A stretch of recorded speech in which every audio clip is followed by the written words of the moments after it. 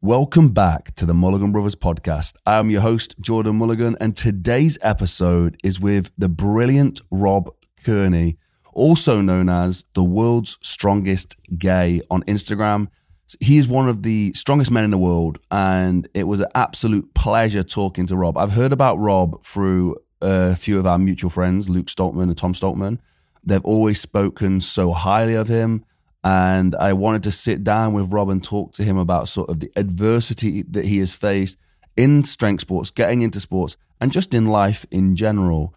So Rob is one of those guys who, and he won't mind me saying this, he is not the typical build for a strongman. He's not the biggest guy. He's actually usually the smallest guy on the open class field, but he is one of the strongest. And that, to me, alone is a very powerful thing. And he talks about how he's got that chip on his shoulder. He is quite masochistic in the way that he trains. And yeah, it's really unbelievable to hear. And then also sort of in the strongman world and in sports in general, being a gay man, what that means and sort of the adversities that he's had to face, but also some of the community around strongman, how they've been so accepting as well. So it's a really, really interesting conversation. I'm super excited to dive into this with Rob Kearney. Today's video was made possible at mulliganbrothers.com, where you can get the Memento Mori poster, a poster to remind you that you are a mortal. It's 80 years of tiny little squares made up where you fill in each square that represent a week of your life. You shade it into where you're at right now. So mine's filled into I was 30. And each week I shade in an extra week. And it's a very powerful tool. You look at that every single day and you're reminded that one day you won't shade in a box and you better use this time wisely. It is the most powerful tool I have used this year. And it's available at www.mulliganbrothers.com. Use code podcast for 10% off. Also, the t-shirts, hoodies, and journals are also available, where all the profits from the website go back into our mission of inspiring change, whether it's through the podcast, documentaries, or films, feature films that we have coming out soon as well. So thank you so much to everybody who has supported us. Before that, let's dive into this conversation with Rob Kearney. For people who don't know, just introduce yourself and what you do. So my name is Rob Kearney, also known as the world's strongest gay, and I am the pound for pound strongest man in the world and an international strongman competitor. Whereabouts did you grow up? So I grew up in the U.S. So I was born in Brooklyn, New York. My family then relocated to Connecticut, and then I spent most of my life after I went off to uni, living in Massachusetts. So really on the northeast side of the U.S. And then just recently, literally about a month ago, my husband and I just moved to the West Coast, and we're now living in Seattle, Washington. Oh, wow. So early days for someone around the world who doesn't know what sort of Brooklyn, what was it like growing up in that area? It's city life. It's, Brooklyn, New York is just outside of Manhattan, the Big Apple and New York City. And it's like I said, it's city life. And I don't remember too much. We moved out of there when I was 6 years old. But I remember, just playing Little League baseball, T-ball, if you will, and, growing up playing sports and enjoying time with my family. And then once we moved to Connecticut, and I started grade school and started to get a little bit more involved, that's where, more of the memories come into play, around that time. Okay. So early days, you say you was involved in sport. Was that sort of a passion, or was it just sort of pastime, or? Yeah, no, I mean, I had always been athletic. Well, I'll use quotes. It's when I say athletic. I had enjoyed sports. I always joke around and say I was a mediocre athlete, and I just really enjoyed playing different sports. I played American football. I played baseball. I played soccer, or, football as everyone else calls it. And I always just liked being involved and being active, but I was always a bigger kid, so I always struggled a little bit. So when I played American football, I played the offensive line, so there wasn't much movement going on with that, but I was a big brute that could stop people from getting to the quarterback.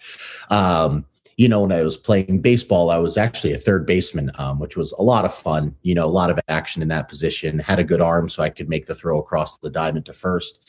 And then when playing soccer, I was a defender, and they used to call me the wall because I would tend to not let people get by me. So, my size has always played to my advantage when playing sports. And I think that's kind of what led me down the path to doing what I do now. At which point did it switch, like from sort of being something you enjoy to do to be, you was a little bit more serious? Was there a point in time where it switched for you? For me, especially in strongman, I started off in the sport when I was young. I was only 17 years old when I did my first competition, and I sucked. I really wasn't good whatsoever. And for me, starting this sport, it was never to get to world's strongest man. It was never to break world records. It was never to do this as a living. It was more of something that was for fun, and I enjoyed it, and it kept me active. It kept me motivated. It had me set goals to do stuff further in life. And I think the moment it switched was I had been doing the sport for probably about 3 years when I kind of realized that, there's a pro system here in the US that there's 105 kilo pros and the heavyweight pros. And at that time I was competing as a 105, and I realized, okay, like I'm pretty good at this level. I think I could make a run here in the 105 class. And that was about 2012. So I'd been doing the sport for about 3.5 years at that point. And I realized that I could be pretty good in that weight class, but it wasn't until 2016 that I made the jump to the heavyweight division and competing in the opens and tried to make a run at the bigger competitions. Yeah, I mean, I definitely want to touch on the size element of things. I think it's like wild. Just before we do, for me, you say that you did it for fun, and I think a lot of people could get a lot out of just doing sports for fun and starting at that point for everyday life. Is that something you'd recommend? And like, how do people apply that to sort of everyday life as well? Yeah, I think the most successful people, especially in sports and in life, they tend to not take things too seriously. Especially for me, I realized that I compete my best when I'm having fun. If I take things too seriously, if I'm, kind of my head's down, I'm not my normal self, then I tend to not compete as well. And I've had my best performances when in between events, I'm singing and dancing and just joking around with people and just having a good time. Those tend to be my best competitions. And I think if people kind of have that outlook on everything, that, when you're enjoying something, you tend to do better at it. It just kind of extrapolates into all pieces of life. You enjoy work more, you enjoy your hobbies more. And, for me, it ended up turning my hobby into a career, which wasn't expected whatsoever when I first started the sport. What was the moment you realized you loved the sport? I loved it from the beginning. So my first competition, so like I said, I was 17 years old. So I kind of got into the sport totally by chance. So my introduction to lifting and in the weight room was in high school when I was playing American football. We'd work out after school, before practice or after practice, just to get stronger. And my final year of high school, I was 17 years old, and I was working out just on my own. And there was a teacher that walked by and noticed that I was decently strong and looked like I was enjoying myself. And he was actually also a coach at a CrossFit gym. And he said, if you like this stuff, you could come by my gym and we could work on it a little bit more, get you a little bit better and see what happens. So I was like, all right, pick it up. Why not? So I would actually go to the gym at 5 o'clock in the morning before school. I'd go in, get my hour and a half workout in, be to school by 7:30, have my day, then go to football practice afterwards. So it was a full day. And, we found out really quickly that I sucked at CrossFit. But I really liked the barbell. I liked getting stronger. I liked lifting heavy, even if it was at 5 o'clock in the morning. But, I look back and realize I was 17 years old, so I was too dumb to realize what I was doing. So there was a Tuesday morning in June or May that I walked into the gym, and the owner said, "Oh, by the way, there's a local strongman competition, here this weekend, and we signed you up for it." I had no experience in the sport. The most I had known about it was what I'd seen on TV. I had never lifted any of the implements, but I said, you know what? Why not? Let's give it a go. And I went to that competition. I was the youngest athlete by about 10 or 12 years, by far the smallest. I got my ass kicked, but I fell in love with the sport. I took dead last place because I had literally no idea what I was doing out there. But I had so much fun. And that's when it kind of opened my eyes to this world of strength sports. And, I went off to uni and found a powerlifting team. And once I started doing that, I enjoyed powerlifting, but kind of missed the athleticism of what other sports had brought to the table. So I was fortunate enough to find a local strongman gym that was not too far from where I was attending school, and was able to kind of jump into doing strongman a little bit more seriously, competing a lot more often, and kind of getting more comfortable in the sport. You say you was doing it for fun, but a 5 a.m. start, like that's quite a bit of dedication at 17 years old. Yeah, it was. I think for me, it was, I've always been one of those people to kind of like jump on opportunity and learn from people when I have the chance. And for me, not really, I had minimal experience in the weight room. I was learning from my football coaches.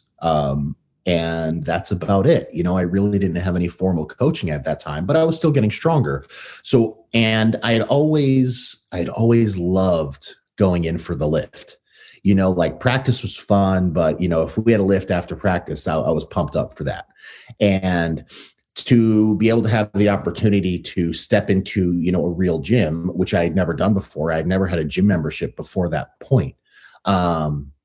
It was exciting to me. So, I get that it was dedication for sure. My parents thought I was crazy, because the coach actually would pick me up from my house in the morning, bring me to the gym, and that's how my day would start. And then, like I said, I'd go through my day of school and then have football practice afterwards. And so it was a really long day. But I think, while it was, I don't know. It's strange to think about that, a 17-year-old having that kind of motivation and having fun with it. But it really was, to me, it was never seen as a chore to me.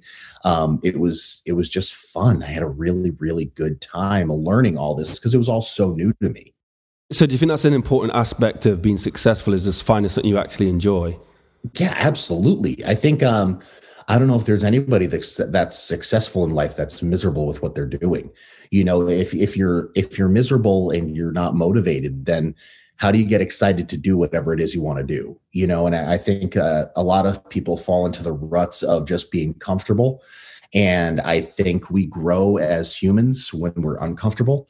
And I think that's one thing that is really that's what my early years of strongman taught me was, okay, yeah, it sucks at 17 years old to be waking up at 5 o'clock in the morning to go to the gym, but this is something I enjoy and I'm having fun while doing it. So why not? And, there were days that I was extremely tired and sore, and I, definitely slacked at football practice because of what I had done that morning, or, there was all these variables, but it's something that I loved to do.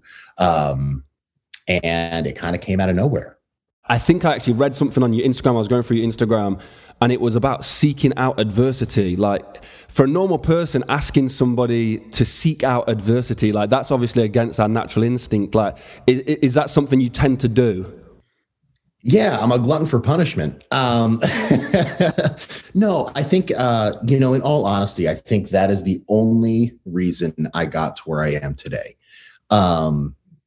Like I said just before, I think like as people, the only way we evolve, the only way we grow, the only way we get better is being in positions that we're not used to, and things that make us uncomfortable.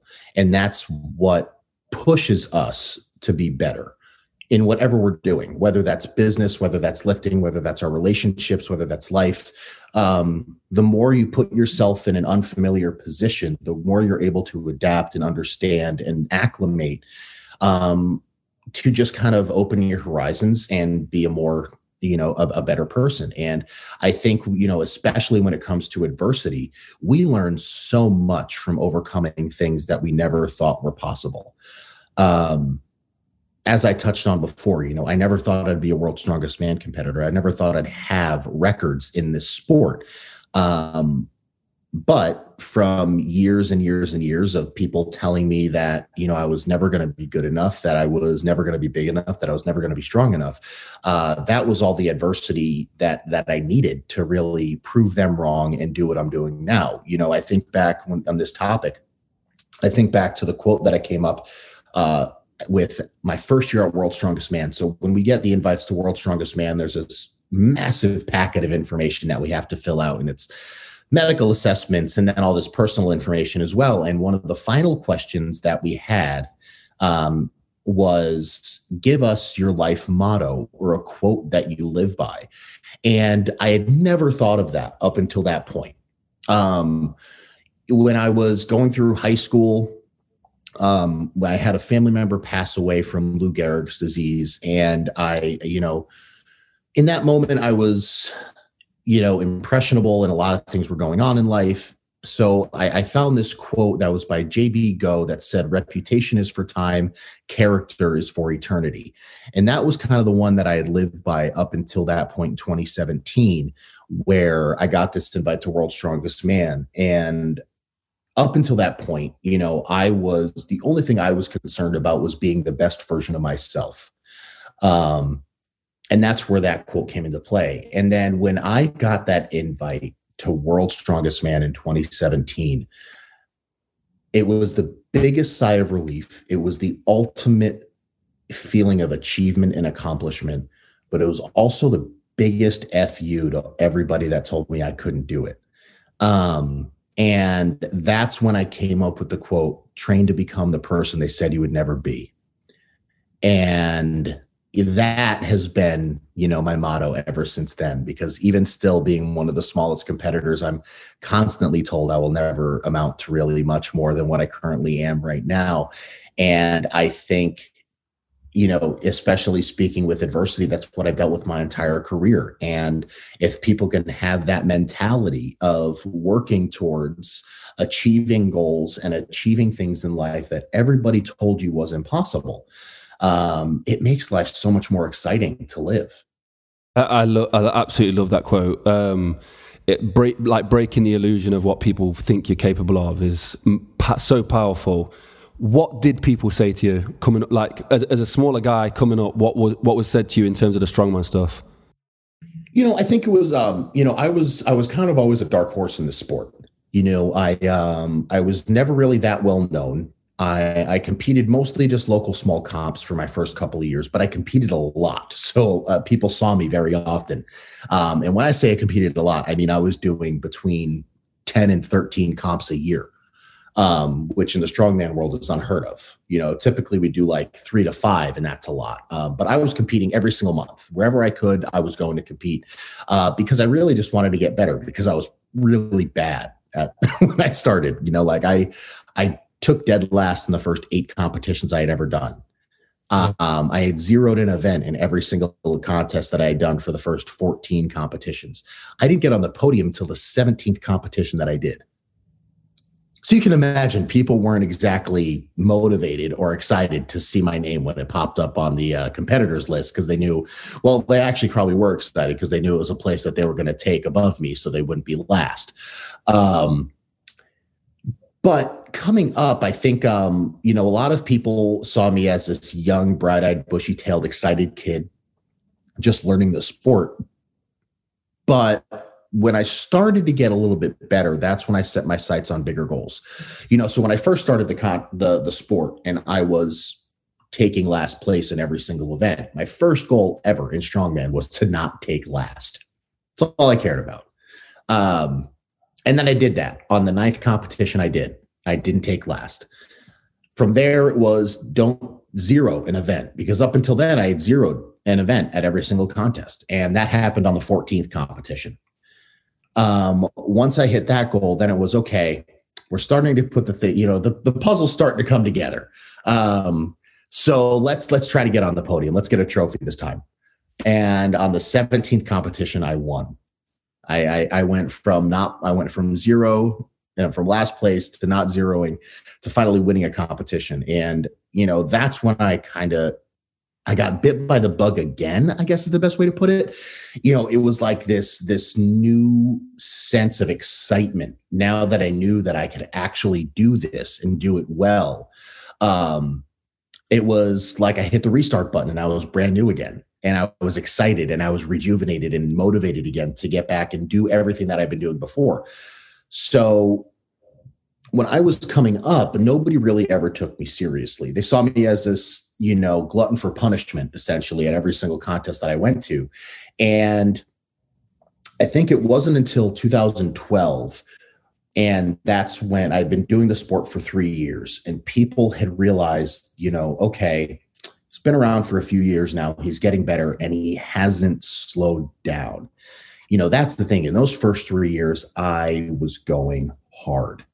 And I wouldn't let anything get in my way. I was in uni at this time, and I didn't live the typical lifestyle of a uni student. Like for me, I'd go to bed at 9 or 10 o'clock on a Friday night because I had to be up early on Saturday morning to go train. And I've always been weird like that, I guess. I never enjoyed that other lifestyle that most teenagers and college kids live. And I think when people started catching on to that, and then in 2012, I entered my first pro show to try to become a 105 pro, and I lost by half a point the first time I ever went to become a 105 pro, and that was devastating. And then, so that was summer of 2012. Then I went to nationals, North American nationals in 2012, and I was the favorite to win that year to get my 105 pro card. I went into the final event with a 13-point lead, and I lost. I lost by 1 point. So the guy that was in second place took first. I took 14th in the final event. So, there's been a lot of times in my career where I've been beaten down, and I've been so close and just barely missed. And fast forward to Nationals 2013, I actually won the national championship by the largest margin of victory in history, and that record still stands today. I had a 76-point lead going into the final event, and there were only 50 competitors at the event. So it was mathematically impossible for me to lose. I didn't even have to do the final event of the competition, and I'd still win by over 20 points. But I won the event. I won the competition by 55 points, and there's been no competition ever won by a margin that large. And I think, so as a 105 athlete, I think everybody saw me as a pretty big threat. And I think that's all people ever expected me to amount to. 2014 and 2015, I took second place at America's Strongest Man in the 105 kilo pro class, set the 105 log press world record. And then in 2016, that's when I got the invite to compete at the Log Lift World Championships in Lithuania, hosted by Zydrunas Savickas. Still competing as a 105 athlete. I think I went to that competition. I weighed 112 kilos. That was me trying to bulk up. And I ended up winning. I beat Graham Hicks. I beat Vytautas Lalas. I tied with Vitas Blakaitis with a lift of 202.5. And it was that moment that my husband actually looked at me, because him and I were together at this point. He said, "Oh, so I guess you could be pretty good at this thing." Second place at America's Strongest Man wasn't good enough. We had to get to Lithuania to get to that point, but that's, another conversation. So the start of your career is just pure resilience. To go dead last to 17 wins to a podium finish, most people would have given up on the first or the second. I think most people give up on the first. I'm no good at this, I'll give up. What was it that took you back to compete in? I kept learning. And this is the biggest piece of advice I give to every single new person in strongman. It's, their advice is, I have my first comp coming up in a few weeks. What advice can you give me? And my advice is two things: have fun and learn as much as possible. Watch everybody go before you. Watch every single other weight class. Watch what other people are doing on these events, and talk to the other competitors, because the more information you're absorbing, the more tools you have to put into your toolbox for when you get home and you can implement those to make yourself a better athlete. That's exactly what I did. And that's one of the reasons why I competed so often at the beginning of my career. It was because I met some amazing people in the sport. I still have my absolute closest friends all over the country and all over the world are from this sport. And I think, people tend to just want to be competitive. They just want to win trophies and they just want to go lift heavy shit. And at the end of the day, that's not good. That's not what's going to make you successful in this sport. If you enjoy it, if you can, find friendships, if you can learn every single time you compete, that's what's going to keep you coming back. And that's what kept me coming back for so long. Even when I was doing horribly, when I was spending all this money to travel to these competitions, I would be driving sometimes over 5 hours for a contest. I would leave college on a Friday night. I would drive to the contest, stay in some crappy hotel that I paid pennies for because I couldn't afford anything nicer. I would compete on Saturday, then drive home. I would literally just, to me, like a 10-hour drive on a round trip drive on a weekend was nothing because I was going to compete. And I think it's mainly because, like I said, I was learning so much. I was meeting amazing people, and I just genuinely had so much fun every single time I stepped onto the competition floor that initially, those first few comps, I wasn't concerned about trophies or anything. It was just, let's figure out what the heck I'm doing before I really, commit to what's going on here. So throughout that career, that portion of your career, you're smaller athlete and people are doubting you already. So I think I've got the timings right on this. It was at 22 years old, you decided to come out as gay openly. Is that right? Yeah. So then post doing that, you get even more hate, even more criticism from people. What was the decision like? Well, not the decision, but what was it coming out like for you publicly? Like, what was that process like? It was such a weird part in my life. So I was in graduate school at that time. And a few months before that, that's when I won the amateur national championship. So I had just turned pro in the 105 class. And then I was having this internal battle of who the hell was I? I wasn't happy with myself. I wasn't happy with my life, with what was going on, and I needed to figure out what it was. So after suppressing these feelings for so many years and doing the heteronormative thing of trying to be straight and live that kind of life, I finally accepted to myself who I was. And, making that realization that you're a gay man in a very straight world is terrifying. And I didn't really know how it was going to come across, especially in the strongman world. I didn't know how people were going to react. So I came out in October of that year. But, my husband and I actually met in August of that year. So him and we started dating just pretty much as I was figuring out who the hell I was, making sure this was me. I didn't, I had no experience. This was a completely new life to me.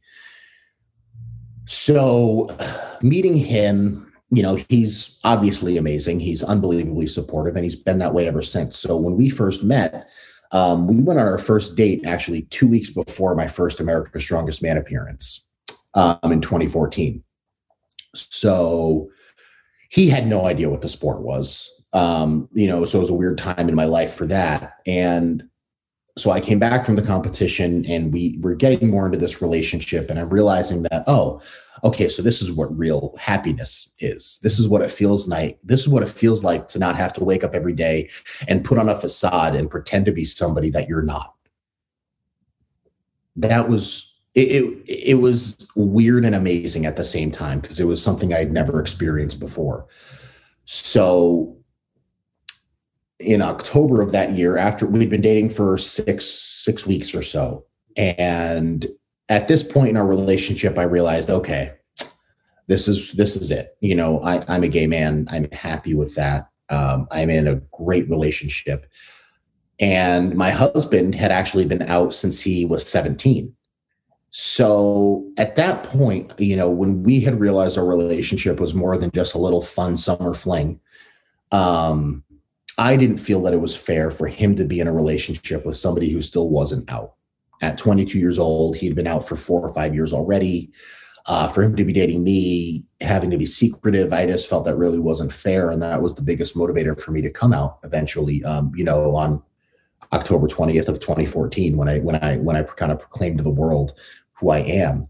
And it was the most amazing and terrifying moment of my life.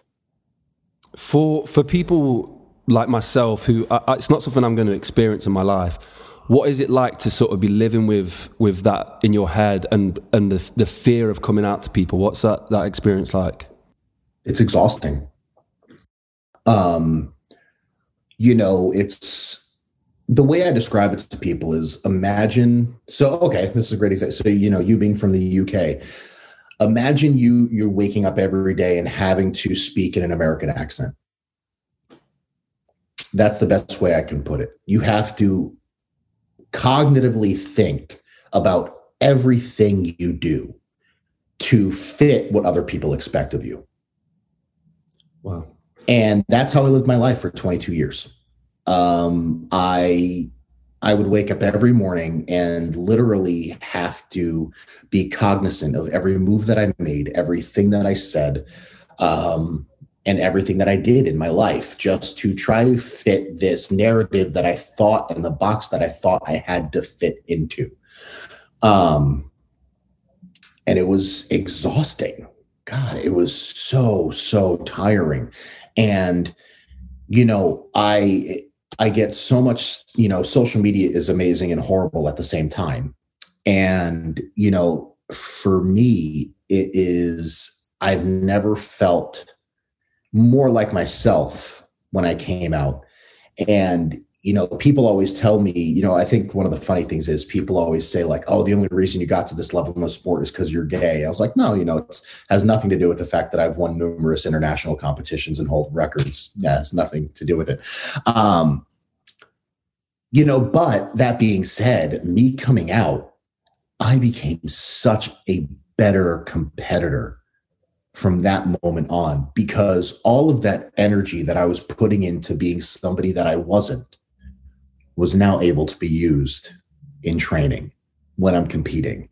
And I didn't have to use any of that energy, any of that mentality. I didn't have any negativity in my life to hold me down and push me back from what I was truly capable of. And that was really a huge turning point in my life.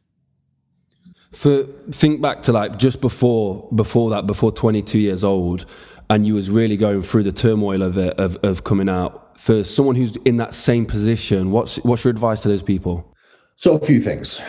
Number one is make sure you have an amazing support system. I think, like I said, coming out is both the most exciting and terrifying of the most exciting and terrifying part of a person's life. And it takes an unbelievable amount of strength to proclaim your true self to the world. So I think having a group of people around you, whether it's family or friends, that are going to be there no matter what, that are going to support you, that are going to have your back, regardless of who you are, knowing you have that is really important. I was also at a point in my life where I was happy in my relationship. I was fortunate enough to meet Joey before I came out and had his support, had the support of his family as well.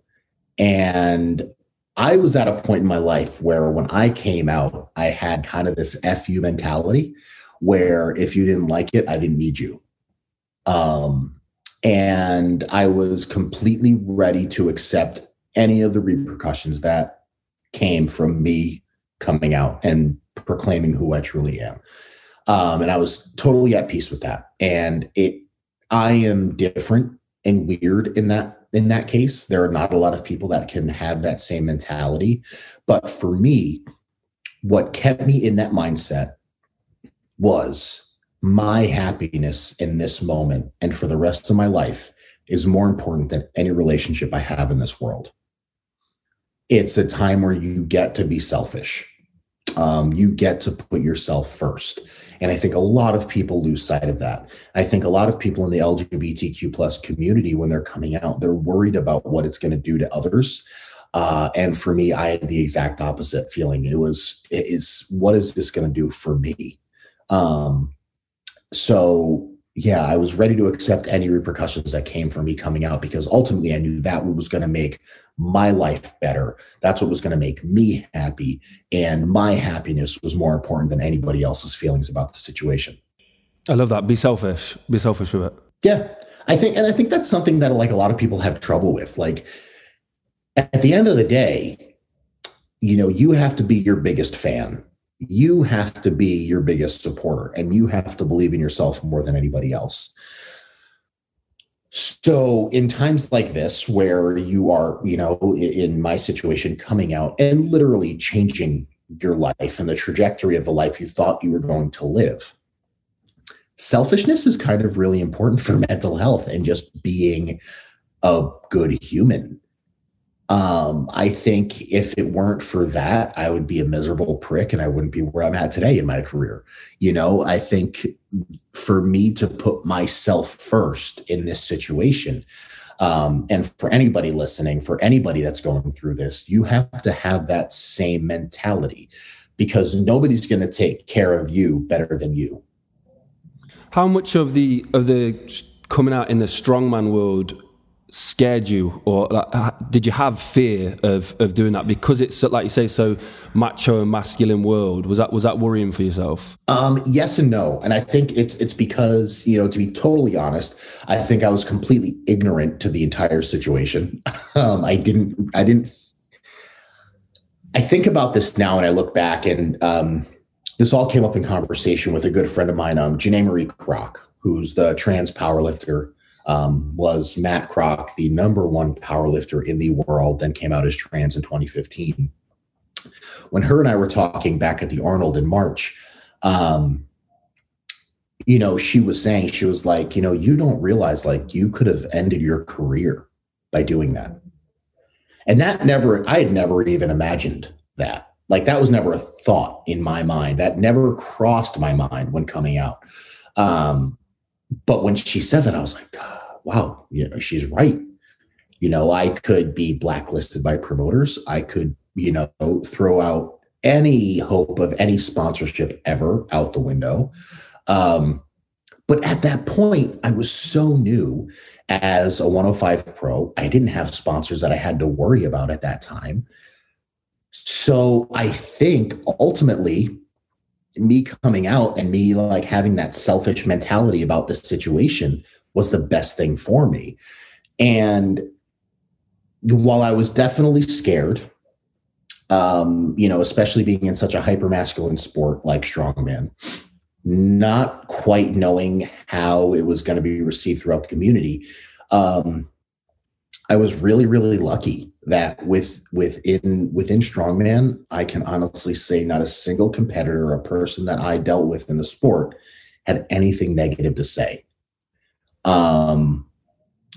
I think back to a few separate instances, and there was a local competitor back in that time who I had competed with multiple times. And, at this point I'd been in the sport for 5 years. So I'd been around the block a few times, especially in the local scene. 37-year-old guy.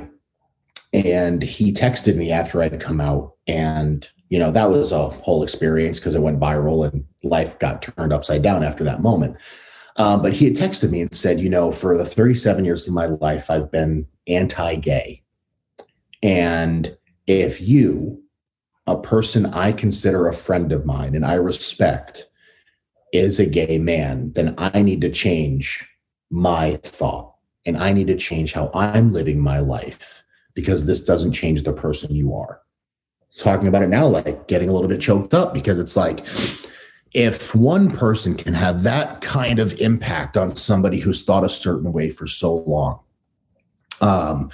it really is just so empowering to hear messages like that, and unbelievably motivating that I did something right. Yeah, so that's what I was going to go on to, is what you have done, and you're still doing, but what you've done is so powerful. Like, it's wild, because it's the sport of strongman, and it's not just. I know you know this. You would have had so many different messages from people, but it's not just that one person. It's thousands of people, hundreds of thousands of people are going to see this, that this world's strongest man competitor is coming out in this macho sport. Like, it is absolutely wild. And you say that it was a selfish decision and the initial decision was selfish, but now you're selfless with that decision. Yeah, it has been such a wild ride. I never thought, just by proclaiming my love for somebody, that it would turn the life I knew it completely on its head.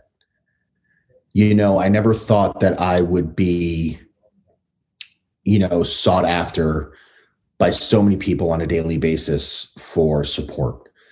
I never thought that I would be asked to come speak at schools.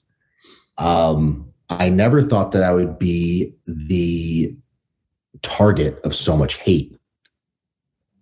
And I also never thought that I would be, literally saving lives just by being who I am. And I think that is the most profound and most amazing and part of my entire life so far.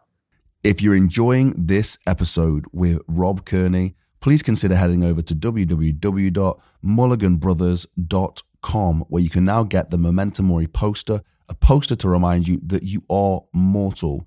It's 80 years of tiny little squares that represent a week of your life. You shade them in until how old you are right now, and then each week you shade in a box. It's a constant reminder that stares you in the face to tell you that one day you will die. If that doesn't get you going, I don't know what will. Use code podcast at checkout for 10% off. And also the hoodies, t-shirts, and journals are available at www.mulliganbrothers.com, where all the profits go back into creating this content. I think this stereotype of a gay man, you've moved that pendulum so far. And I think it's great for people who, like you said before, who are living that life, that macho life and what they're supposed to live. It gives them pure acceptance. Like they can jump straight into it with pure acceptance, because one of the world's strongest men is coming out and saying, hey, this is okay. And it's kind of crazy how it's sort of moved that pendulum. It's amazing. The messages, I've seen you post some of the messages. What's the ones that have sort of touched the most? I think it's, as I said before, social media is both amazing and horrible at the same time. So I get both ends of the spectrum. I get hate mail virtually on a daily basis at this point. I mean, it's not uncommon for me to open up my DMs and to see, fuck you as the first two words. But that being said, I've gotten messages from parents of LGBTQ kids who say, they were really struggling with this change in their life. They didn't know what their life, what the lives of their children were going to look like, because they had never been exposed to the LGBTQ community. They weren't, obviously, they weren't expecting to have a gay or lesbian or trans or bisexual child. But seeing my profile and seeing how I'm living my life helps give them hope and gives them something to show their kids to strive for and the life that they want for their kids. But the most powerful ones are these, teenagers who are really struggling. And, like you said, you've seen the ones that I've posted, and having messages from kids that say, I got one from, there was a 16-year-old kid who literally was on the verge of suicide, was ready to kill himself because he felt that he didn't have a place in this world. He didn't know how he was going to tell his family. He didn't know how he was going to live his life. And he thought that he'd be better off dead than accepting himself for who he was. And it wasn't until he saw my profile on Instagram that made him change his mind. It wasn't until that moment that he realized that he could have a great life. And, to me, that's just, there's nothing more powerful than that. And there's no bigger motivator for me to keep doing what I'm doing. I think a lot of people always say, why do you have to be the world's strongest gay on social media? And it's not for any other reason than because of how important visibility and representation is. I think young kids grow up learning and being shown that being straight is normal and being straight is right. And there's all these other kids that are a part of this LGBTQ community who know who they are, that don't have anybody like them to look up to. You know, growing up as straight kids, you see superheroes in movies always get the girl at the end of the movie. You see pro sport athletes with their gorgeous wives all the time. And as a young gay kid, you never see the person you look up to with their husband. You never see somebody like you on the TV screen. And if I can be that person to somebody, you know, there is nothing in the world that is more motivating than that.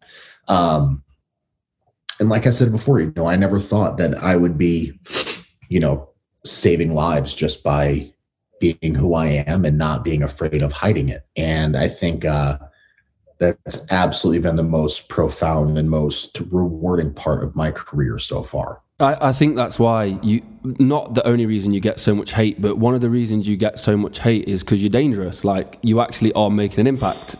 To those people who don't want it to go that way, you are making a big impact. I think it's why some of them are so vicious. I know a lot of it comes through, that's just their opinions and that's how their beliefs. And yeah, I mean, it's disgusting that it is that way, but I think a lot of it is coming through just being so dangerous with it. Like, it really is. In the strongman sport, it's amazing. It's good that the strongman community is so behind you as well, which is fantastic. You see a lot of support. Oh, yeah. That's the coolest part. You know, like, you know, it's when I came out, as you know, as I said, you know, I was a 105 athlete. I wasn't really anything, you know, to be.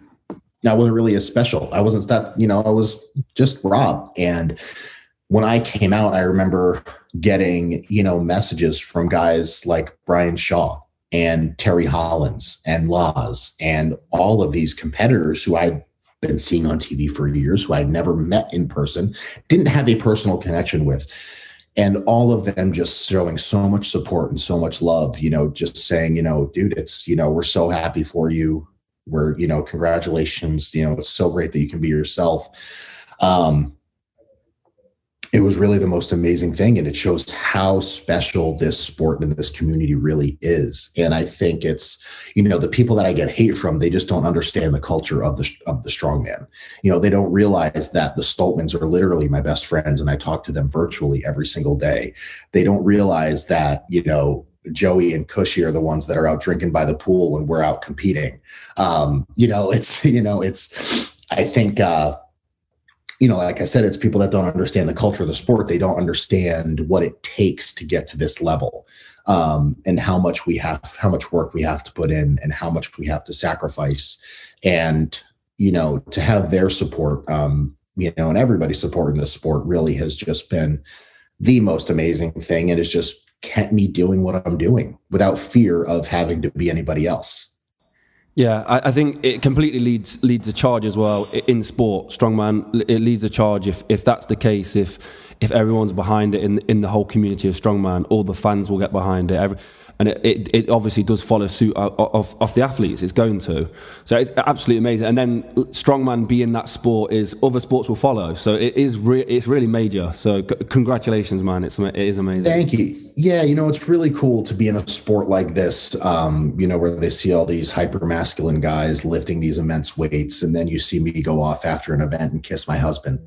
You know, I think it's really special. And what's great about it is, you know, Giants Live and World's Strongest Man and the Arnold and all these organizations haven't shied away from showing that, which I think is so friggin' cool. You know, because obviously there's a lot on the line for them. You know, they have TV contracts, they have people higher up on the chain that they need to keep happy. You know, but for World's Strongest Man, you know, in 2019 to have it during Pride Month here in the US in June, you know, I showed up with my rainbow mohawk for the first time and they decided to run an entire piece about pride and strongman. Giants Live reworked their logo to a rainbow, you know, a rainbow logo that said Giants Pride instead of Giants Live. You know, to have support from the organizations you work for and you compete for, you know, it just shows that, you know, this sport really is just about family. And it's really just about everybody supporting each other and making sure that we're all taken care of.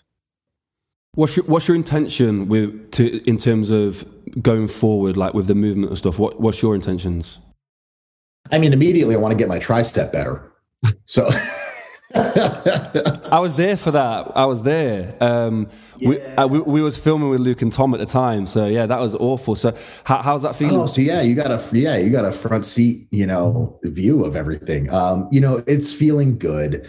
It was such a bummer, man. Like the timing could not have been worse with World's Strongest Man coming up just 4 weeks after that. I was supposed to be at the Shaw Classic, which is coming up in a few weeks, or actually, no, it's the end of this week. But in this sport, the big joke is, injuries like this with tendon ruptures, it's not a matter of if, it's when.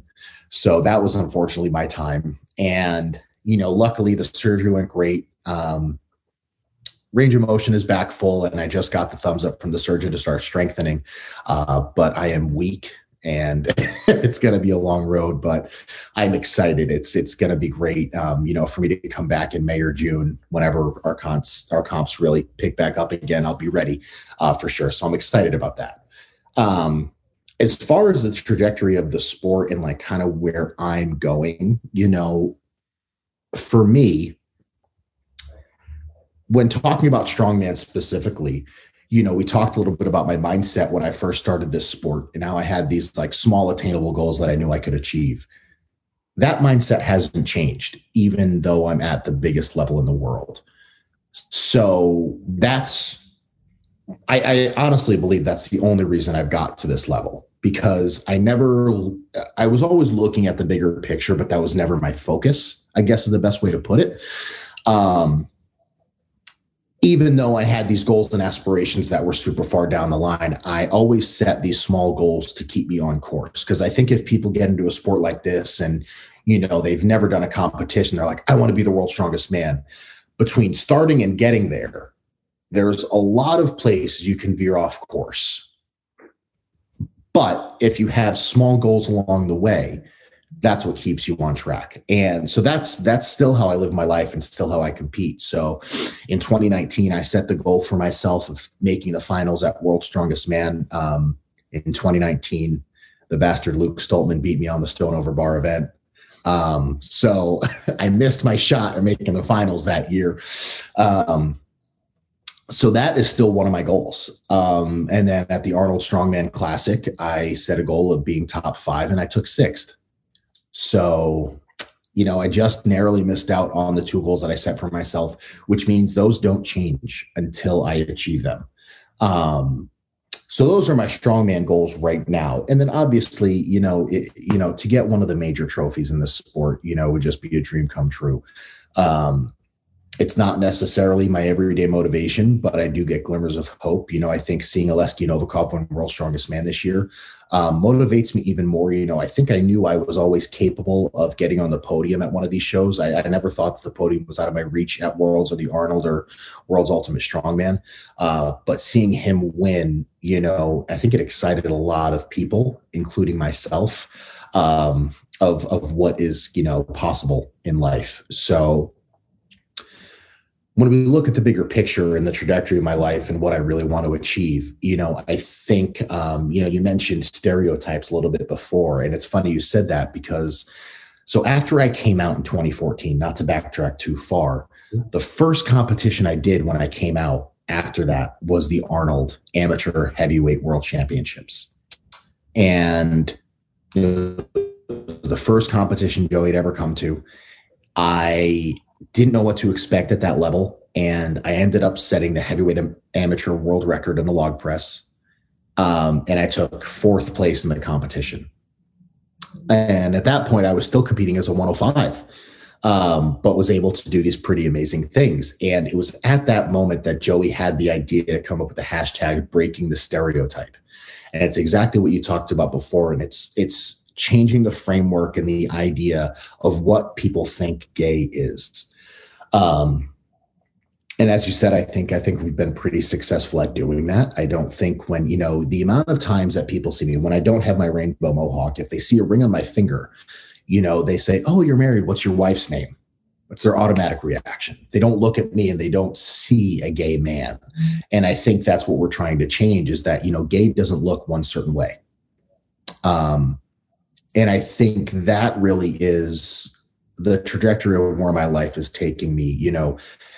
After I'm done competing and, I've retired from my glorious strongman career, my big goal is really just to be an amazing LGBTQ plus advocate, to be a motivational speaker, to get the word out and be a source of inspiration for people all over the world. And, I've said this before, and it's, my main goal in strongman was never to win. My goal at this level especially is to leave such a positive legacy of love, acceptance, and adversity, that I'm always somebody people look up to. And it's not because I've won the most titles or because I've achieved the most in the sport. It's because of who I am as a person. And I think that's really my biggest motivator right now is setting down the tiles and the groundwork for having that career when I'm done competing. And I think that's what's really important to me right now. I think that's lovely. I do want to state though, like, I think you said it earlier, like, some people say that you're just a token gay guy at the competition and stuff like that, and you've had that in the past, but you are extremely competitive. Like so when I was with the Stoltmans, you were going for the log lift record, like. So you hold the US record, is that right? Yeah, so I hold the American record at 216 kilos. And I hold the world record in the 105 class still. I pressed 186 at 105. And I've been fortunate enough to win some big comps. I won Giants Live North America 2017. I won the Arnold Australia in 2019. And obviously I've been to the Arnold Strongman Classic and World's Strongest Man 3 times. So, I always think it's funny, because I am one of those people that I tend to read comments on social media. And they don't, to be honest, the negative ones don't get me down. They don't bother me. I tend to just think they're funny. There was one the other day that somebody commented on a YouTube video. They were like, "Oh, I don't even know why this guy's at competitions. He's not even that good of a strongman." So I commented back. I was like, "Oh yeah, well, the one that holds the American log press record has won multiple comps. You need to just put all my accolades down." I was like, "Yeah, but I'm not that good." So I think it's always funny when people try to discredit my career and they have no idea how hard it is to win a competition at this level. I think when you're not Thor, when you're not Brian, when you're not Savickas, it's really damn hard to get that first place trophy. There's a few questions I did want to ask about strongman. I've put a few on here that I wanted to mention about strongman, and one of them was who do you? Because I know Novikov for the World's Strongest Man was a bit of a, people were like you say, was kind of shocked by it in some ways, but also it's pepped a lot of people up. So for Shore Classic, do you have any predictions?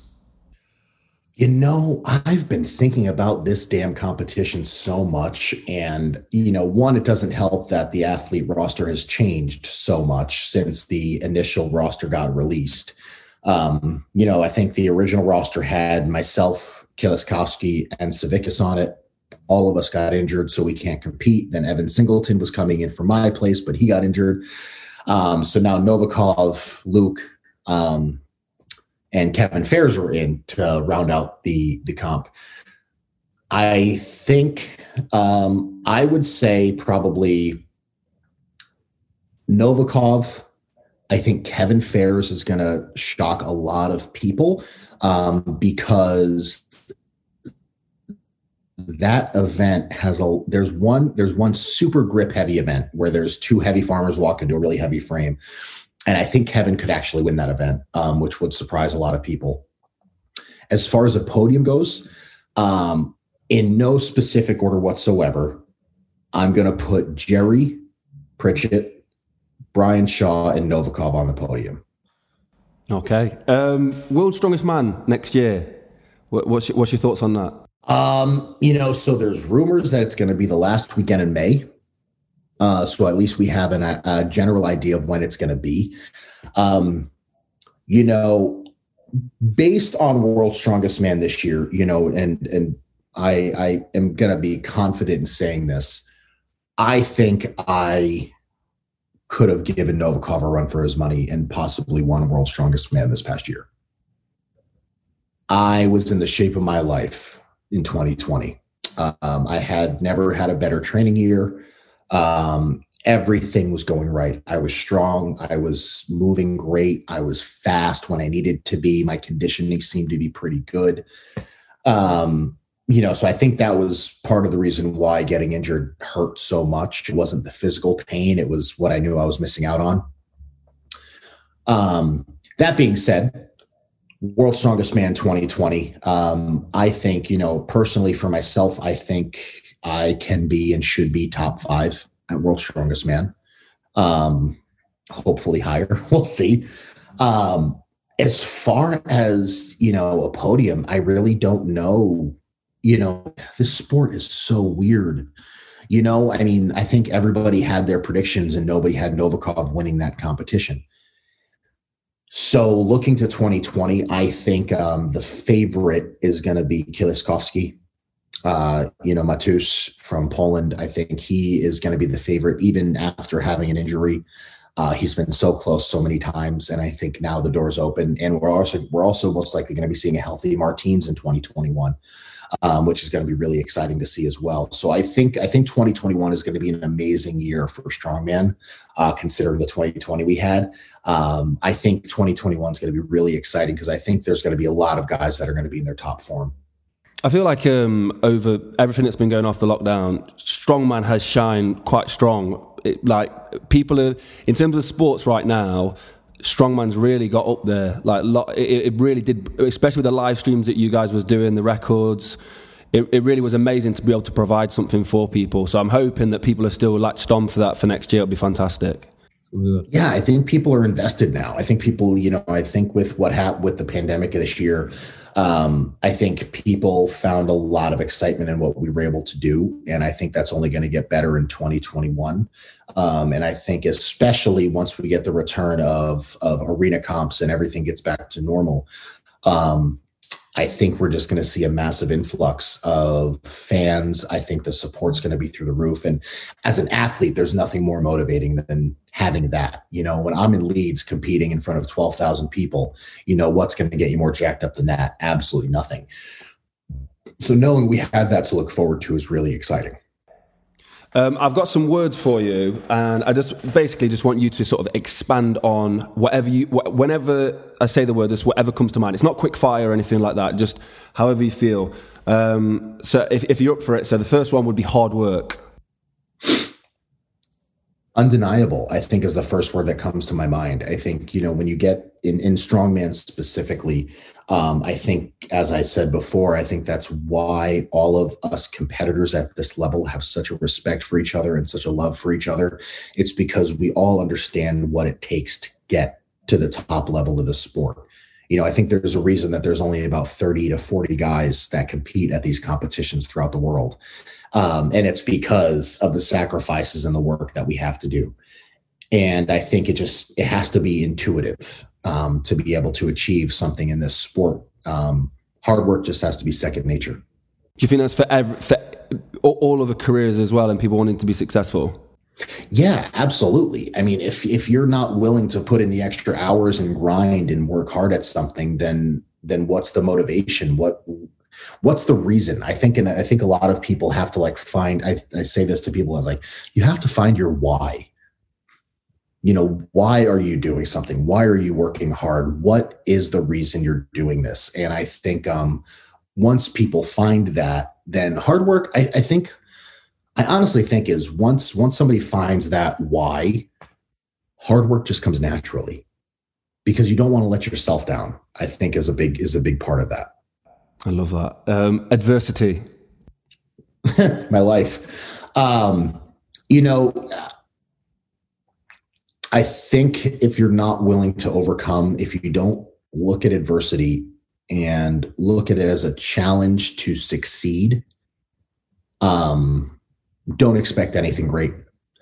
I think there's so many stories of people who have had to fight their way through to become successful. I think there are so many stories of people who have had completely unexpected things derail their trajectory. And if you're not willing to accept that for what it is, put your head down and rework what you thought was going to get you to your end goal, then there's no reason to ever be successful. There's nothing exciting at that point. I think a lot of why people don't achieve certain things is because, to a certain extent, life becomes monotonous and everything is just a daily routine and there's nothing exciting. And to me, I look at adversity as something exciting in life.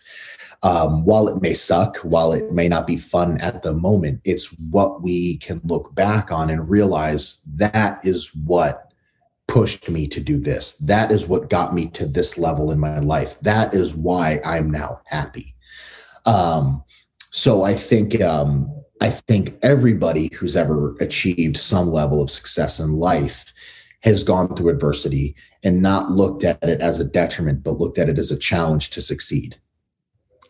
With adversity, I feel like there's two types of adversity. There's uncontrollable adversity, like people who get sick and stuff like that. And again, that creates successful people and strong-minded people.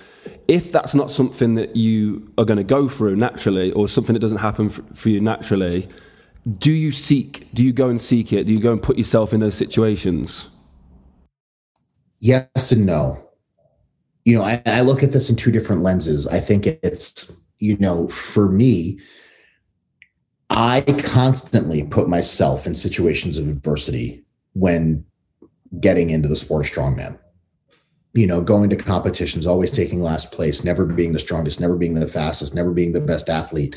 I was constantly putting myself in those situations. And I think that, again, like we talked about, is the only reason I'm at this level of the sport right now. But I also think that there's a fine line of, kind of choosing your battles. I think you have to, when choosing to go into adverse moments, you have to choose your battles wisely and also be confident in yourself that when going into a situation like that, you can control the outcome eventually. So when I was getting into the sport of strongman, I was just doing it because I enjoyed it. And even though I was losing all the time, I was trying to get better and trying to be more motivated in doing that. But I always also knew that I always had an out. I had a master's degree. So I had something else to look towards. It was never just my one track.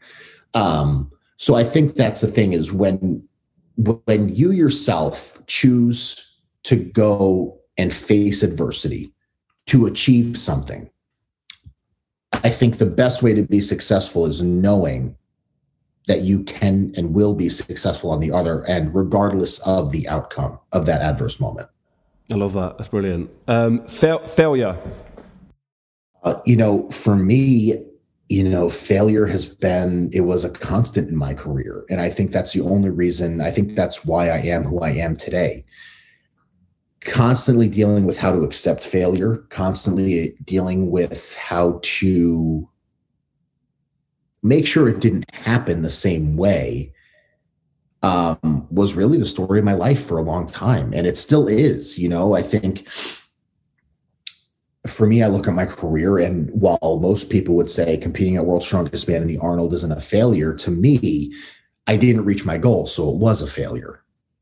And I think you have to have this intrinsic motivation within yourself to be able to look at each failure as a growing moment, to be able to look back and analyze what happened in those moments where you did fail, and then grow from them to move forward to make sure it doesn't happen again.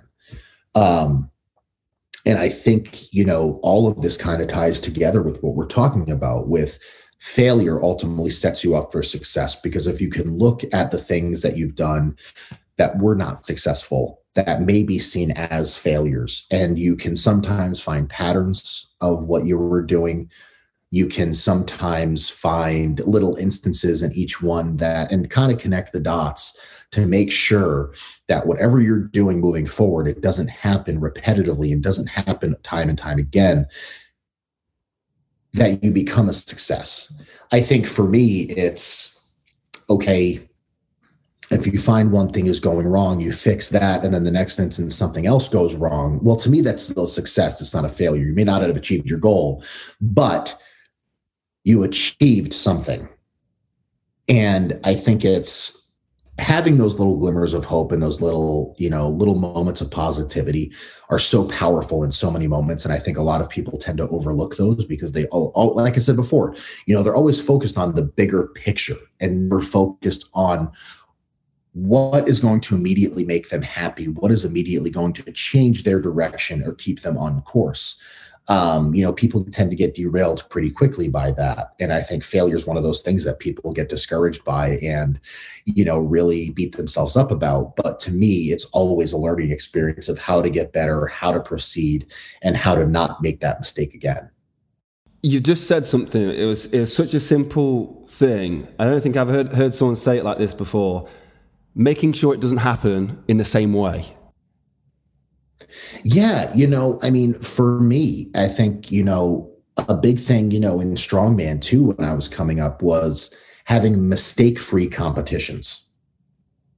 Right. So like, even if I had taken last place, if I didn't make a mistake, I would be happy with that. And I think when looking at careers, and this can be extrapolated to life in general, things are going to happen. We're going to make mistakes. We're human, that's inevitable. But learning from those mistakes, learning from those failures, and making sure they don't happen that way again, to me, is still a success, because you fixed something that was inherently wrong. You fixed something that went wrong before. And if it doesn't happen again, you've passed that hurdle. You've gone over that to move on to the next thing, to continue in your journey. So I think like you said, it's something that's so simple that I think a lot of people overlook so often. But it's, if you can, my biggest thing, and my husband actually gets annoyed at me for this, is I try to turn everything into a positive, no matter what. And he hates that about me because I tend to always be positive. But I think that's so important for people because, to me, that's how I've grown as a human. That's how I've gotten better in the sport of strongman. That's how I've excelled in my career. Where, okay, when something goes wrong, it's like, okay, that sucks. I get it. Can't change the outcome. But what I can change is what I do in the future. So let's focus on that. Let's not focus on the failure. Let's focus on what we can do to prevent the same thing from happening. And to me, that shows growth. You just mentioned your husband, and you just reminded me of a question that I was supposed to ask, because it is quite important. A lot on social media you post of you and your husband and how much his support for you helps you. How important is it to have that support system in place? I genuinely believe I wouldn't be sitting here talking to you if I didn't have his support. He believes in me in times that I don't believe in myself. He is a constant reminder of all the good that I have in my life, and it's really cool to think about that. And I think, he holds me accountable. He is not afraid to tell me when I'm slacking in, whether it's nutrition or in the gym or anything in life. I think he expects so much out of me in all the best ways, and I say that not as like, he's a martyr and he's like sitting there with a whip on my back. He just knows what I'm capable of. And I think if I didn't have that, it would be really hard for me to do what I'm doing right now. Because ultimately what that leads to is me not wanting to let him down. If he's expecting a certain level of me, in my mind, I need to live up to that to make him proud and to, be the husband that he deserves and the husband that he thinks of me as.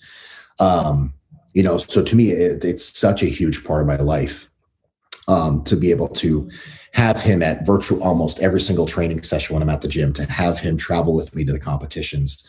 He knows what I'm going to do before I do.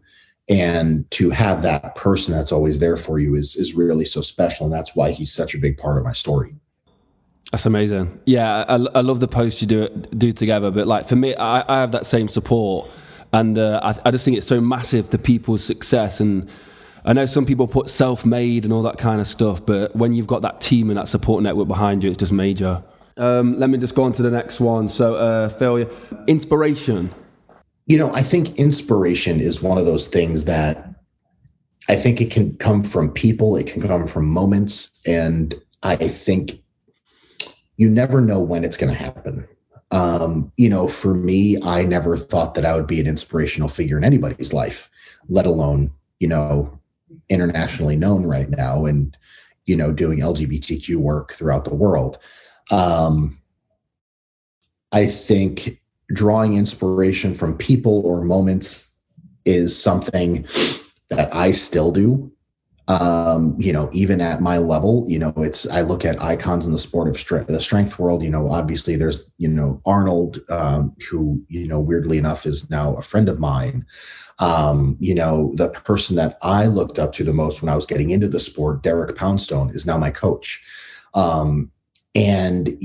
I think these are all people that I drew inspiration from early in my career to try to emulate and to try to live a similar career and a similar lifestyle as. And I think it's just so important to, have that reason and have those people to look up to keep you motivated and to keep you kind of what you want to keep you on track of what you want to do. And, it doesn't have to be just in strongman, right? It's whether there's business owners that people look up to that are successful, that, individuals look at to for inspiration. I think inspiration just comes in like the weirdest ways. For me, something that inspires me is those positive messages that I get on social media, messages from,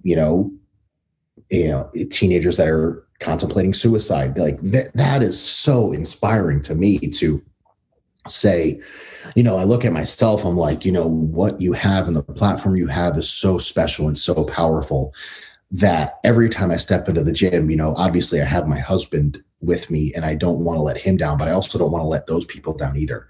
And I think the most amazing thing about my fans is I got a message from somebody that said, we don't care about the trophies you take home. We just care about you being there. And that just goes to touch again on how important visibility is and how important representation is, kind of in this public eye. And to me, that is my inspiration is those people out there who, people who are listening to this, who see this, they might not realize that they inspire me on a daily basis. It's all the people that, give me support and give me the motivation and are behind me every single day. That really just excite me and inspire me to be my best. That's amazing. The next one is motivation. It's kind of similar to inspiration, but have you got anything to add with motivation? Yeah, motivation, I think, like I said, I think there is a slight difference, right? Like inspiration, I feel, is extrinsic where motivation can be intrinsic. And I think, to achieve any level of success, you have to have some sort of intrinsic motivation to keep you going on your path. But then there's also, there is also external motivation where it's you see people doing unimaginable things, achieving so many different levels of success that help get you up every single day, that keep you focused on your goals. But I think the most important things, to kind of separate the two from inspiration and motivation is really focusing on that intrinsic motivation and focusing on what keeps you happy, what is pushing you to this, whatever your goal is, what is it that is going to keep you on course and make sure you achieve that to keep you happy? Because I think the biggest underlying thing of what we're talking about comes down to personal happiness. If you are happy with yourself, if you're happy with what you're doing, everything else just kind of falls into place.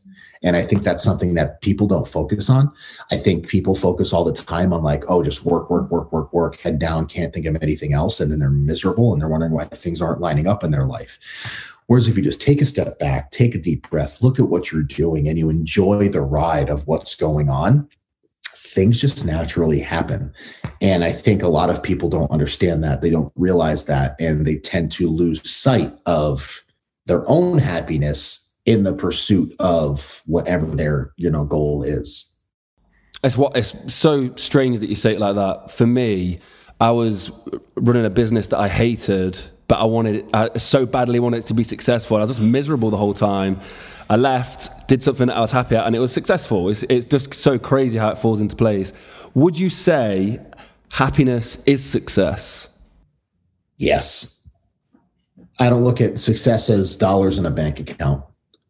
If it wasn't, I'm not that successful. I think, for me, if you can wake up every day and enjoy what you're doing, enjoy your life, and realizing that you're very fortunate to be in that position, then you've succeeded. To me, I don't know if there's anything more important than happiness. Like I said, when I think I hold it to such a high pedigree because I lived so much of my life unhappy, that when I finally got to experience happiness and love for the first time, I realized what I was missing out on. And I think that's why it's something that's so special to me. And I think that's why, I'm always, have such a positive demeanor and always, kind of have this bubbly personality about myself, is because I genuinely am happy all the time, and realizing where I am and the things I've been given in life. It's something that, I'm never going to take for granted. Yeah. Being happy, man, it's so underrated, and it's just overlooked. And I feel so terrible that so many people don't understand that as well. A lot of people are chasing dollars, or, and it's just, the happiness isn't that goal of so many people. The majority of people, happiness isn't the goal. No, it's not. It's where can I get in my career? It's, how can I get that pay raise? It's how can I get the promotion? And, while all that stuff is great and important, if it's making you miserable, what's the point? For me, like, I'd rather take a lower paying job that I enjoy than a higher paying job that has extra stress and added, things that are going to make me upset and add stress to my life negatively. I think, stress is inevitable, but I think there's positive and negative stress. And I think the more positive stress you can have in your life, that's what's going to motivate you to work towards your goals and ultimate happiness. Whereas negative stress is going to beat you down. It's going to make you tired, make you fatigued, and make you unmotivated to achieve anything better. Wow. That's a really good way of putting it. I love that. Strength. It's something that's really, really important to me, and not just physical strength. I think, it's something that's always been a part of my life. I actually have a tattoo that says inner strength. And it's something that I got when I think I was like 20 years old or something like that. And, for me, I think it's, especially being in a world of strongmen where we're constantly showing our physical strength. I think, in order to achieve levels of strength like that, you have to have equally strong, emotional strength, mental strength. And I think it's having all of those balanced is what makes a truly strong person. I think you can have somebody that's physically strong but emotionally weak, and vice versa.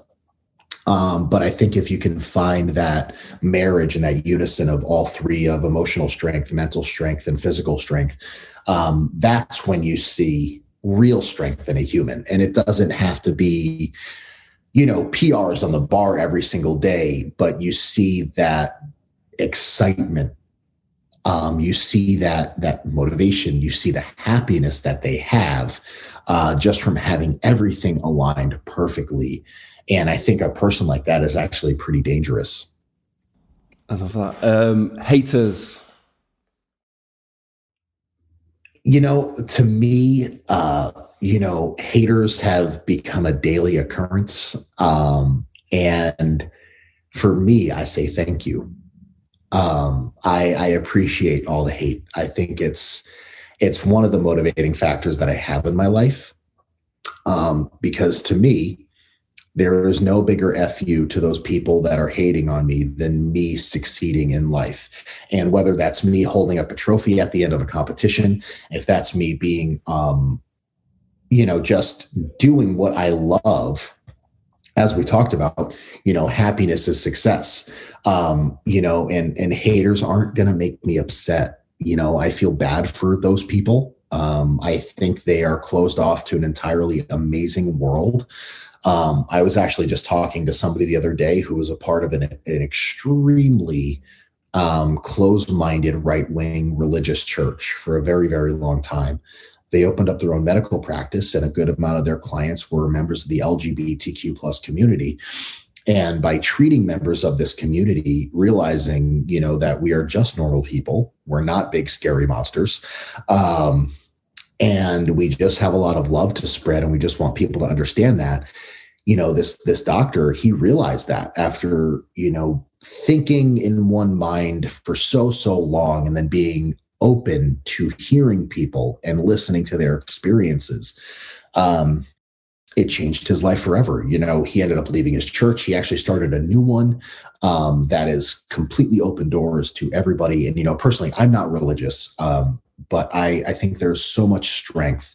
And it's such an amazing message to hear that from somebody who's thought one way for so long and completely changed their life. But yeah, to me, like I said, haters to me are motivation. It gets me excited. I think that's like the one thing where I can pull a little bit of anger from. The little bit that I have is, when I'm in the gym and I'm really grinding and pushing and really trying to get the best out of myself, it's thinking back to the people that have talked down to me, or things that I've seen online that help me push through that little bit extra of where I can't pull it out for myself. Is there a time or specific period of a specific moment where you've remembered of a hater that sort of gives you that strength? To be honest, I don't know if there was a certain moment or anything, as bad as it says. That's because it's a regular occurrence. As I said, not a single day goes by where I don't get something. Seriously? Yeah, every single day. Whether it's a DM, whether it's a comment, whether it's being tagged in something or on YouTube, there's something every single day. And that's just part of the burden that I take on, with being, unapologetically me every single day. And I have no problem with that whatsoever.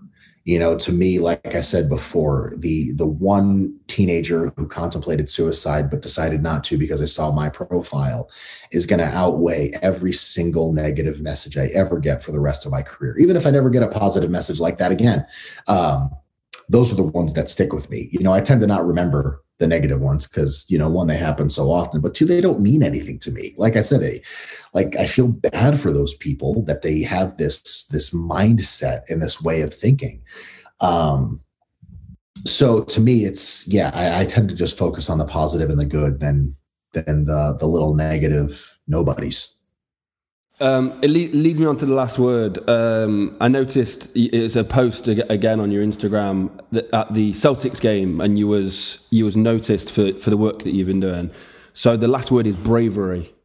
This is a weird word for me, because I get told all the time that what I'm doing is so brave, and that I'm such a brave person for being me, and I just don't look at it that way. I don't think what I'm doing is brave. I think it's just me being me. And I think while I'm always honored to hear, that, you're so brave for doing this, I guess to me, there was never a thought of not doing it.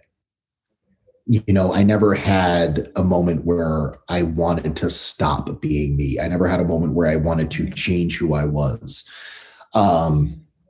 So, while I kind of understand where people are coming from when they say that, to me, it's just like, I guess, like I said, I never thought of myself as a brave person. To me, it was, I came out because I was falling in love with this amazing guy. He was already out to the world, so it wasn't fair to him. To me, that's not brave. That's just courteous. And then, for me, just living my life as an openly gay man in this hypermasculine world, while, I guess some may see it as brave, to me, it's just my life. That's just what I do. To me, that's normal. I guess, so I think this is the first time I've been stumped on an answer. So thanks, Jordan. I appreciate that for making me a mumbling No. I think it makes you even more special. It makes it even more brave, I would say. But very humble with it. So you're very humble with it. No. So just lastly, because the boys, Luke and Tom, always speaking about you guys. We're actually shooting a documentary with the guys at the moment over the next few years, and it's so cool to see them and hear them. But they're always talking about you. I'd love to know your opinions on them too. To me, they're so special. So I met Luke and Tom for the first time in 2017 at World's Strongest Man in Botswana. It was my first year at Worlds. It was Tom's first year at Worlds, Luke's second year at Worlds. And to be honest, we really didn't have much interaction then. We had, obviously chatted, but all of us were in different groups. So we knew who each other were. We just didn't have that connection. And then 2018 in the Philippines is when things kind of took a turn and we became closer. That's when Joey and Cushy became very good friends because they had a mutual respect for cocktails. And, I think it was, it was the Philippines was when we kind of hit it off a little bit more and things started, our friendship kind of began to evolve. We began talking more, interacting more with each other. And then obviously World's Strongest Man 2019, with Luke and I being in the same group, him and I had this friendship going into the competition already. And we talked when the groups got announced that year. Up until that point, I had not made the finals and Luke had not made the finals. And we were in a group with Thor.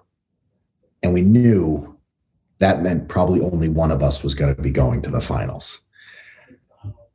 And to this day, I don't know about Luke, but I think that was probably my best competition to date. It wasn't the outcome that I wanted, but I had never worked so hard. And it was out of respect for him because I knew if I was working my hardest, he was going to be working his hardest. And we were going to pull the best out of each other. And I think that's exactly what happened. And sharing that moment with him in that Stone Over Bar event is one that I will never, ever forget. Going into the event, I knew I was at a disadvantage because of how amazing he is on stones. And I looked at him before we got called out and I was like, let's put on a show. And, we went back and forth on that stone. I think I did 10 reps. He pushed over the 11th and that's when I failed. And I think at that moment, you can see the respect and the love that we have for each other because what people forget is this was Luke's first time making it to the World's Strongest Man finals. Most people in that scenario would be jumping up and down, screaming, ripping their shirt off, and just overwhelmed with excitement. And in that moment, instead, we made eye contact across the stage, and he just came over to me, and we just, have arguably one of the most iconic hugs in World's Strongest Man history. It was at the moment he started crying. I was getting teared up, and I was just so happy for him in that moment. Gutted for myself, but really just happy and excited for him to see what he could do. And then speaking to Tom, it's amazing because, while him and I don't have the same situation, we're both we both have something special about us, right? Like with me being the openly gay strong man and, Tom living a life with autism. And I think he is such a person of inspiration to an entire community that people often look at that they can never achieve anything. I think there's this stigma, just like there's with gay men, that people that are on the spectrum can never amount to anything special, can never achieve any level of success. And I think Tom is just turning those people in that world on their heads and doing it with such ease and such class and such grace. that it's never a doubt in his mind. And I think he's such a special athlete to be able to do that. And, with his wife, Sinead, being such a big support of his, I've been, I consider myself so lucky to have Tom and Luke as two of my closest friends in this sport. They really are just amazing, amazing people. I miss them because I haven't seen them since World last year. This is the longest we've been apart for so long. We still talk, like I said, on a regular basis, and it really is just a special, special friendship that I have with them. I can tell you that they talk about you a lot. They do genuinely talk about you a lot. A lot of love for you. So. That's amazing. I love hearing that. So when the world opens back up and is all to normal, I'm excited to meet you and get some footage of you training, and we'll do this interview properly. But thank you so much for gracing me today. I appreciate it a lot. Oh, absolutely, Jordan. Thank you so much. I mean, Joey and I are actually hoping to come over to Scotland when all this is up. Oh, really? Yeah, we really do. We want to try to get out there, because we've never been. So that's our plan once we're able to. Okay, wicked. So I'm excited for that. Definitely hook something up in the future. Where can people find you? So you can find me a bunch of places. So on YouTube, World's Strongest Gay, Instagram, World's Strongest Gay. Just type in World's Strongest Gay anywhere on the internet and you will find me. Pretty hard to miss. There's only one of me. So Instagram, YouTube, Facebook, and also my website, World's Strongest. Thank you very much, Rob. I appreciate it a lot. Thank you so much to Rob for doing this with us. I get to see Rob quite frequently on the strongman circuit at the moment. He's always motivational to watch for me. Just based on, obviously he's dealt with a lot of adversity, but just based on the fact that he is a lot smaller than the other guys, and he is one of the strongest freaking dudes in the world. It is insane. Thank you to Rob. Thank you to everybody who's supported us. Thank you to everybody who's purchased things from mulliganbrothers.com. All the profits go back into creating this content. The poster is now available. The Memento Mori poster is available at mulliganbrothers.com, where all the profits go back into creating this. Use code podcast at checkout for 10% off the poster. T-shirts, hoodies, and journals are also available. Thank you so much to everybody who supported us. Head over to Instagram as well and come say hello. Give us some suggestions of what we can do. I'm always open to discussion. I try and get back to as many people as possible. So if I have missed you, I apologize. But thank you to everybody. We just hit 500,000 followers on Instagram, which is really good. And the Mulligan Brothers account's over 600 and something thousand now as well, which is pretty crazy. Maybe we can make 1 million by the end of the year. But yeah, guys, thank you for watching. Have a blessed and productive day, and you'll hear me in the next one. Peace.